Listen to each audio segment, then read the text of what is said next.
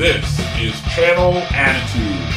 Your voice, your right, your freedom. This is Vince Russo's The Brand. Yes, everybody, good morning. I am recording this Sunday morning, May 28th, 2023. It is nearly 9 a.m. here in Rocky Mountain High. I am Vince Russo, and we are looking through the world. We're looking through glass onions. We're going to look at the bizarre, the crazy, the mysterious, the interesting. And today I'm going to look into something I've been talking about for the last couple of weeks. But before we do, I got a big follow-up on a very recent story, guys.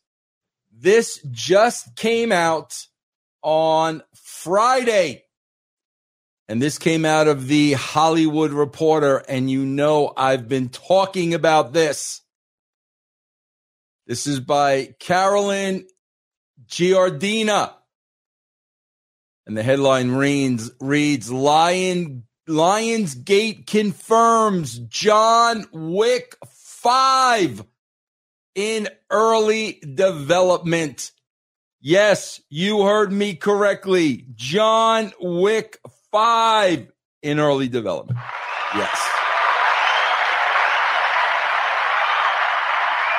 With the Keanu Reeves starring John Wick Chapter 4 topping $363 million globally, film chief Joe Drake addressed the future of the Assassin franchise during an earnings call. Lionsgate Motion Picture Group Chair Joe Drake teased development of a fifth movie in the studio's John Wick franchise Thursday during a quarter four earnings call that has fans abuzz. What is official is that, as you know, Ballerina is the first that comes out next year. We're in development of 3 others, including 5 and including the television series The Continental, which will be airing soon, he said. We're building out the world, and when the 5 movie comes, it will be organic. Will be organically grown out of how we're starting to tell all these stories. But you can rely on a regular cadence of John Wick. So he's saying there's going to be a John Wick 5. But he's saying that it will be organic, and it will organically grow how we're starting to tell all these other stories. It doesn't necessarily say John Wick is alive and well and Keanu Reeves is going to be John Wick. I don't know how you have a John Wick 5 without John Wick being alive and well, unless we go back in time before all this began, and we kind of talked about that. And they could do that rather easily these days with AI. We saw what they did with De Niro and Pesci and The Irishman. Very easily they can go back and make Keanu Reeves look 20 years younger.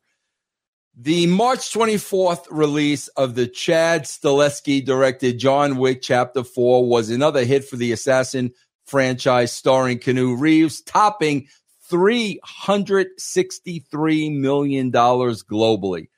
Its success instantly raised questions about the potential for a 5th film that reps from the studio and the director himself agreed was on the table. It's very flattering for them to come back and, say, we want more. And it's not just a cash grab. It's legitimately the audience wants more, Stahelski said, following Chapters 4 release in an episode of the Hollywood Reporter's Behind the Scene podcast series. I think we all need that little bit of time to go.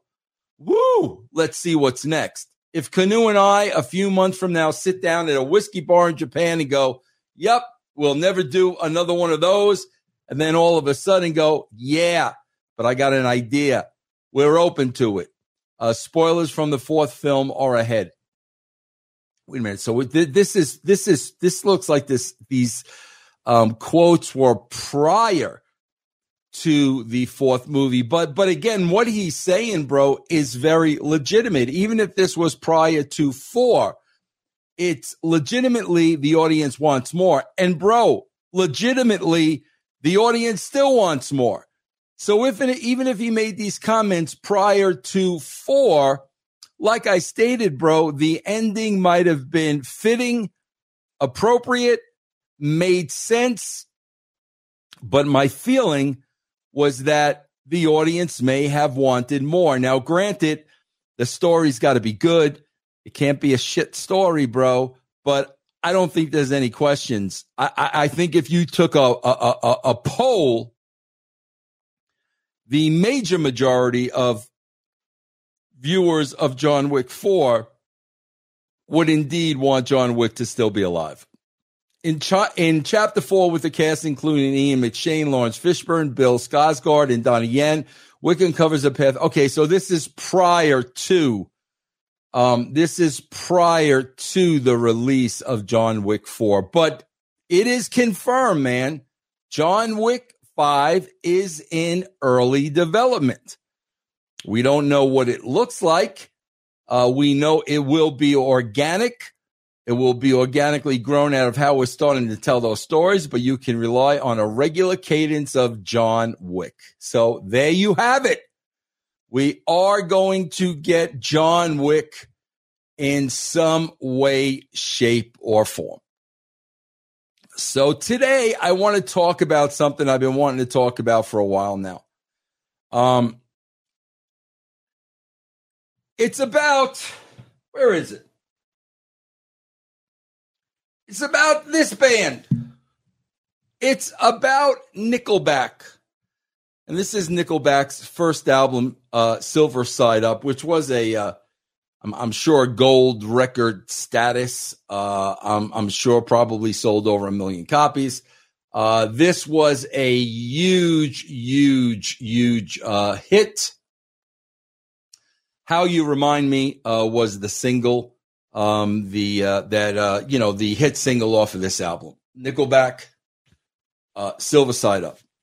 Why I want to talk about Nickelback is, for whatever reason, man, it has become folklore that Nickelback is the worst band in the history of music. That is the reputation, man. They've become the running gag, and they've become the punching bag. And I don't really understand why, and that's why I wanted to look into this. Listen, bro, I'm not putting Nickelback on any kind of a pedestal. I enjoyed this album, bro. I really enjoyed Silver Side Up. I did. I wouldn't have bought it if I didn't. However, Nickelback sounds like a million other bands I've listened to. That middle of the road band, a lot of them sound the same. So I don't know where the reputation came from them being the worst band ever. So I started going down the Nickelback rabbit hole. And I learned that part of the conspiracy is it started with a comedian on a television show basically referring to Nickelback as the worst band ever. Now, listen, man, actors, actresses, people in entertainment, you don't normally see them just bury somebody else in entertainment. I've never heard anybody say, oh, yeah, that last De Niro film was an absolute disaster. In the industry, there usually is a code of etiquette. So when this comedian, mentioned that Nickelback was the worst band in history, yes, that was out of the norm. But was that really going to become the folklore, bro, of the band in the rest of its existence? And bro, let me tell you something, man. I've watched interviews with band members, and this is a part of their thing. You know, bro, it's almost the Vince Russo killed professional wrestling thing. It's almost that thing. You know, these guys had a gold record. I had the highest ratings in the history of wrestling, but somehow or another, they're the worst band ever, and I killed professional wrestling. So, guys, I want to go down this rabbit hole together with you today and find out how Nickelback became the most hated band in the music industry. Becoming the most hated band in the music industry doesn't happen overnight. Like growing psychedelic mushrooms in your closet as a teenager, it takes a rare combination of patience, rebellion, and dirt to make that happen. Listening to Nickelback is not on par with a mushroom trip. It's more akin to taking saliva, completely legal, with an undeniable fan base, but frighteningly disconnected from reality and still capable of leaving you damaged. What is about this band, which sells out Madison Square Garden, has sold more than 50 million albums worldwide, according to Observer? Oh my God, is that the Wrestling Observer? Bro, this, by the way, this article is off of Grunge. Grunge.com, Grunge. And it sold more than 50 million albums worldwide, according to Observer. That makes them so despised. Indeed, how can such widespread appeal and infamy coexist side by side? Here's how Nickelback became the most hated band in the music industry. Now, guys, when I hit on some of these topics, I got to be honest with you. We can say the same thing about dozens of other bands. So that's why, man, I'm really trying to get down, to what it is where Nickelback has this reputation. Number one is their songs all sound the same and stupid. Bro, we could say that about 100 other bands, that all their songs sound the same. We could say it about 100 other bands. As noted by the New Yorker, Nickelback started out as a 90s cover band in Alberta, Canada. Lead singer Chad Kroger's growling voice and metal-influenced sound stood out at the time. But instead of evolving their songwriting chops through the years, Nickelback constructed tune after generic tune that followed the same simple and obvious formulation, as did many other bands, bro, in the history of music. Kroger yoked his deep voice to basically one guitar tonality and strong structure, creating monotonous crowd pleasers that lacked originality. Ladies and gentlemen of the jury, Exhibit A, the video above demonstrates how two of their most popular songs, How You Remind Me and Someday, follow the same vocal cadence and instrumental background. And it's really pretty astonishing. Their content is good for the radio masses, but it doesn't offer much depth or creativity. Good luck playing on albums straight through. All right, guys. Yeah, again, bro, that is for a million bands, bro. A million bands. How many one-hit wonders have we heard about? Bro, this band sold over 50 million records. 50 million records, bro. Somebody out there likes this band. Here's number two. You can only hear bad songs so many times. Bro, this author, Alicia Garina, definitely has it out for this band, bro, without a shadow of a doubt. Because Nickelback's generic and formulaic music is well suited for the radio, it's not surprising that their songs are tremendously successful from a commercial perspective. How You Remind Me becomes the most played radio song of the 2000s per Nielsen, with over 1.2 million plays between 2001 and 2009. Hearing the same song over and over again gets anybody's nerves, so that likely helped turn public opinion against Nickelback. Bro, that is bullshit, man. You've heard people's songs over and over and over and over and over and over again. Give me a break, bro. Come on. How many times have we heard Beatles songs? How many times have we heard Elton John songs? Give me a break. But Canada citizens may bear the brunt of the angst. The Canadian Radio, Television, and Telecommunications requires Canadian radio stations to play a certain amount of music that's produced in Canada. If you're already tired of hearing their songs, definitely don't move to Canada. Bro, that's bullshit. How many times have we heard Hotel freaking California? This, yeah, bro, this, who's this woman again? Who wrote this again?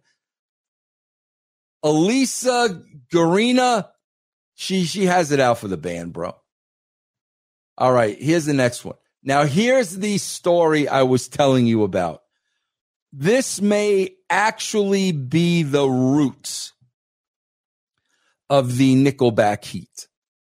A famous Comedy Central diss fanned the flames. Downfalls at Nickelback proportions usually rely on a perfect storm, where elements beyond the band's control came together to form a maelstrom of discontent. One such element came over the TV airways back in 2003. Bro, 20 freaking years ago. Prepping everyone for the horror that was to come. Comedy Central was running a well-advertised panel show called Tough Crowd with Colin Quinn. We all know Colin Quinn, bro, from the early MTV days and then Saturday Night Live. We all know Colin Quinn. The show involved 4 comedians who discussed topical news stories. On one episode, comedian Brian Posehn brought up a study that tied violent lyrics to violent behavior. He quipped, "No one talks about the studies that show that bad music makes people violent, like listening to Nickelback makes me want to kill Nickelback." Bro, that's a joke. And I'm sure, thousands of similar jokes on national television, on cable television, have been told like this over the years. So I just don't understand how this joke by comedian Brian Posehn would have triggered this 20-year hatred for the band. A clip of the joke turned into a promo that ran during commercial breaks for months. Everyone who watched Comedy Central during that time was bound to see it at some point, and Nickelback's awfulness was cemented early on for a good number of people. My God, bro, this freaking author, Nickelback's awfulness, was cemented. I hope I'm not this one-sided, bro, when it comes to like WWE and AEW, man. I really hope I'm not, because I don't have it out for anybody. This author, no doubt, has it out for this band and is not a fan of this band. Who knows, bro? Maybe something personal happened around the way. I don't know. But basically, they're saying that the clip from Brian Posehn was repeated over and over and over and over and over on Comedy Central in a commercial for the show. So it got a lot of reps. Move on. Chad Kruger acts like a terrible frat boy. Oh, bro, and musicians don't? How many legendary stories, bro, have we heard about televisions being thrown out the windows in hotels, bro? Like, seriously, that's part of being a musician. One of the most offensive aspects of Nickelback is frontman Chad Kroeger, who's responsible for most of the band's image.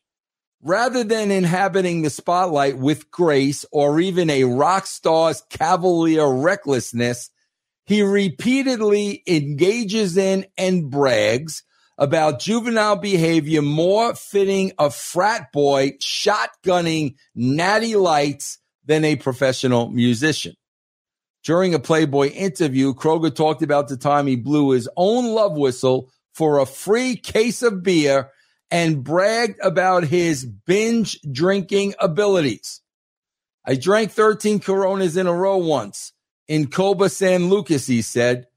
The little flap that seals off your stomach and keeps the food from coming back up in your throat, I F that up. I can get a Corona down in 5 or 6 seconds. Okay. Seriously, bro? So we're going to hate this guy for telling that story about drinking 13 Coronas? Really, bro? Kroger's obviously behavior even veers into the harmful. He regaled Men's Health with one of his favorite stories. The time he was on tour in Germany and paid a drum tech approximately 600 Deutschmarks to stick his ding-dong into a metal-bladed fan. Couple that incident with his 2008 DUI, and it's easy to see how Kroger's antics show an alarming lack of concern for others. This is as good a reason as any to write off Nickelback. Really? That he's immature? Oh, my God, bro. Like, seriously, the stories, bro, the Marilyn Manson stories that are out there, the Motley Crue stories that are out there. Are you freaking kidding me, bro? This is an author that, without a shadow of a doubt, has it out for this dude in this band.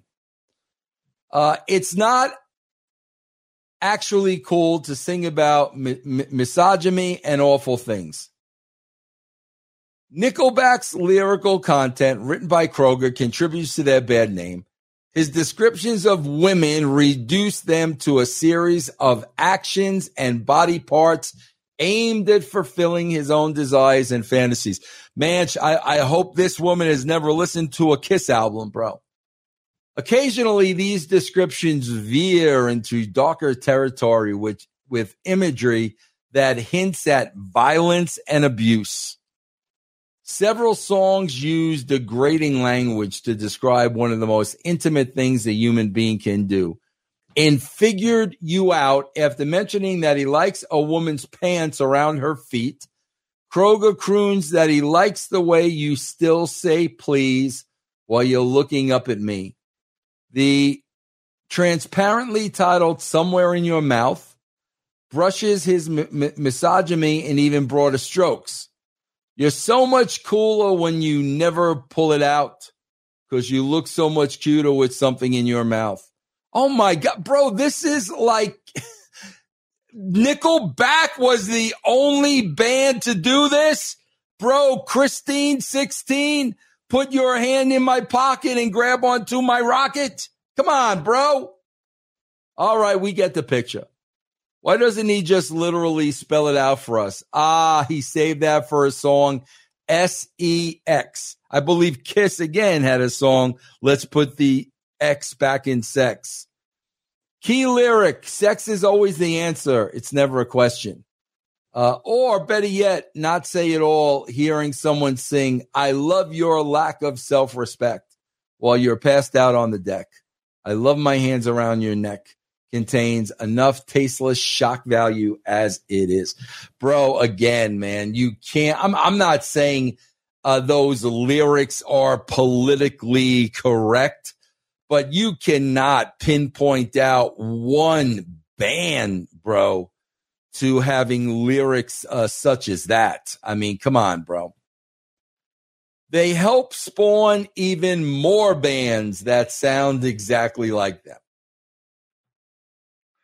Continuing to march onward, despite even early cries of sellout, Nickelback took it upon themselves to create carbon copies of their band.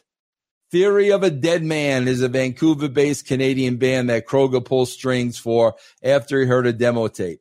Besides bringing them onto the soundtrack of 2002 Spider-Man and co-writing 6 of the 10 songs on their self-titled debut album, 2002, he signed them to his record label, 604 Records. Listen to Theory of a Dead Man song, Bad Girlfriend, and it's hard to tell where Dead Man ends and Nickelback begins. Bro, I swear to God, I got to go back to this woman's name again. Elisa, Elisia. Elisa, I guess that is. Gurena, Gurena. Man, bro, this is a hatchet piece, bro. A hatchet piece. Kroger continued to add insult to injury when he signed the band My Darkest Days to 604 Records. The band sounds like an unfortunate combination of Nickelback and Kid Rock, as we needed to know. They license Rockstar for a commercial, for a furniture commercial. Bro, are we really going to get into this now?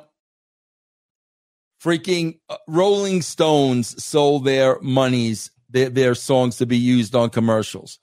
Freaking Paul McCartney has sold the rights to some of his songs to be used on commercials. The list goes on and on and on. Are you serious? Fleetwood Mac. But hey, you don't need to rely on simple logic to see why Nickelback is so widely disliked. A Finnish researcher conducted a study on the topic titled Hypocritical Bullshit Performed Through Gritted Teeth. The study pointed out some of the obvious answers we've already mentioned, but the watershed moment for the band's demise may have come with the song Rockstar. Nickelback wrote Rockstar in 2005 and then licensed it for a furniture commercial in the UK in 2008. Sadists can watch the commercial. Everyone else can take confidence in knowing it's exactly as bad as you expect. The commercial showed Nickelback had no real standards and didn't understand the difference between a band and a jukebox. Right around the time Nickelback released a song, their reputation started sliding. Attendance at a hard rock festival in Portugal threw rocks and bottles at them. A petition asking Nickelback not to perform at an NFL halftime show received nearly 56,000 signatures. Yeah, bro, that's a far cry from the 50 million albums these guys sold. Gee, manitly, bro. Selling out to a furniture company helped send things downhill for Kroger and friends. And even worse, the furniture ad was later pulled for making the furniture look bigger than it was. I guess that's their fault too. If only the same could be done to Kroger's ego. Wow, bro. What a smear piece, huh, bro? This is a smear piece at its finest. Man, I hope I'm not like this when it comes to wrestling. I really hope I'm not like this. They think they're too cool for charity. Another nail in Nickelback's coffin came during the Alberta Flood Aid fundraiser concert they headlined in 2013. Over 32,000 people attended the live stream festival, which raised $1.5 million for flood relief. Attendants, organizers, and the musicians themselves were all basking in the mood of goodwill and good tunes. According to the Calgary Herald, that lasted until Nickelback took the stage and requested that the live stream for at-home viewers be cut. Sponsor TELUS then sent out the following tweet. Hi, everyone. The Nickelback exclusive performance was a request from the band. Sorry we couldn't live stream this portion of the concert. The social media backlash came fast and quick. Nickelback fans protested the band's decision, while others criticized the band for being stingy with their music at an event created to promote goodwill. One of the band's associates took to Twitter to curse at another Twitter users and to defend Nickelback by claiming the band generously spent their own money for transportation of gear. By then, however, the damage was already done. I would love to hear more on that, bro, because she didn't really give the reason why they killed the stream of their performance. They really didn't give an answer for that. Kroger married Avril Lavigne because Posering loves company. Man, bro. Canadian artist Avril Lavigne became a mainstream success by approaching, hold on, guys. By approaching a genre that defines itself as counterculture. The music video for her song Skater Boy depicted her teenage arms wearing studded leather wristbands and tiny tattoos, while her clear skin and squeaky clean sound bellied any real identification with the movement. I suppose the author of this column was into skating. I guess she was a skateboarder, bro, very familiar with the movement. Oh, my God, bro, she has nothing to say. Nothing nice to say about this band at all. So when she and Kroger got married in 2013, it was in some sense a perfect marriage. They were both massively successful sellouts, famous for creating radio play friendly hits that gave a middle finger to authenticity. Bro, is it possible that they enjoyed the music they created, bro? Is that a possibility? Their union gave people ample ammunition to criticize their partnership. The two eventually divorced, but possibly due to their similar public image, Avril still fights Kroger's battles for him. When Mark Zuckerberg made a joke at Nickelback's expense, Avril pushed back and accused him of bullying Nickelback. The internet made it hip to hate on them. Now, bro, it sounds like we are getting our answer because the internet has made it hip to hate on Vince Russo. So I am very, very familiar with this because so far in what I've read, there's no reason to hate this band opposed to any of the hundreds of bands like them. The internet changed everything for everybody. For Nickelback, that change meant a larger platform for haters to band together and churn out anti-Nickelback content. One notable example is a Facebook page called Can This Pickle Get More Fans Than Nickelback? According to The Guardian, at one point in 2010, the Pickle fan page had more fans than the band's fan page did.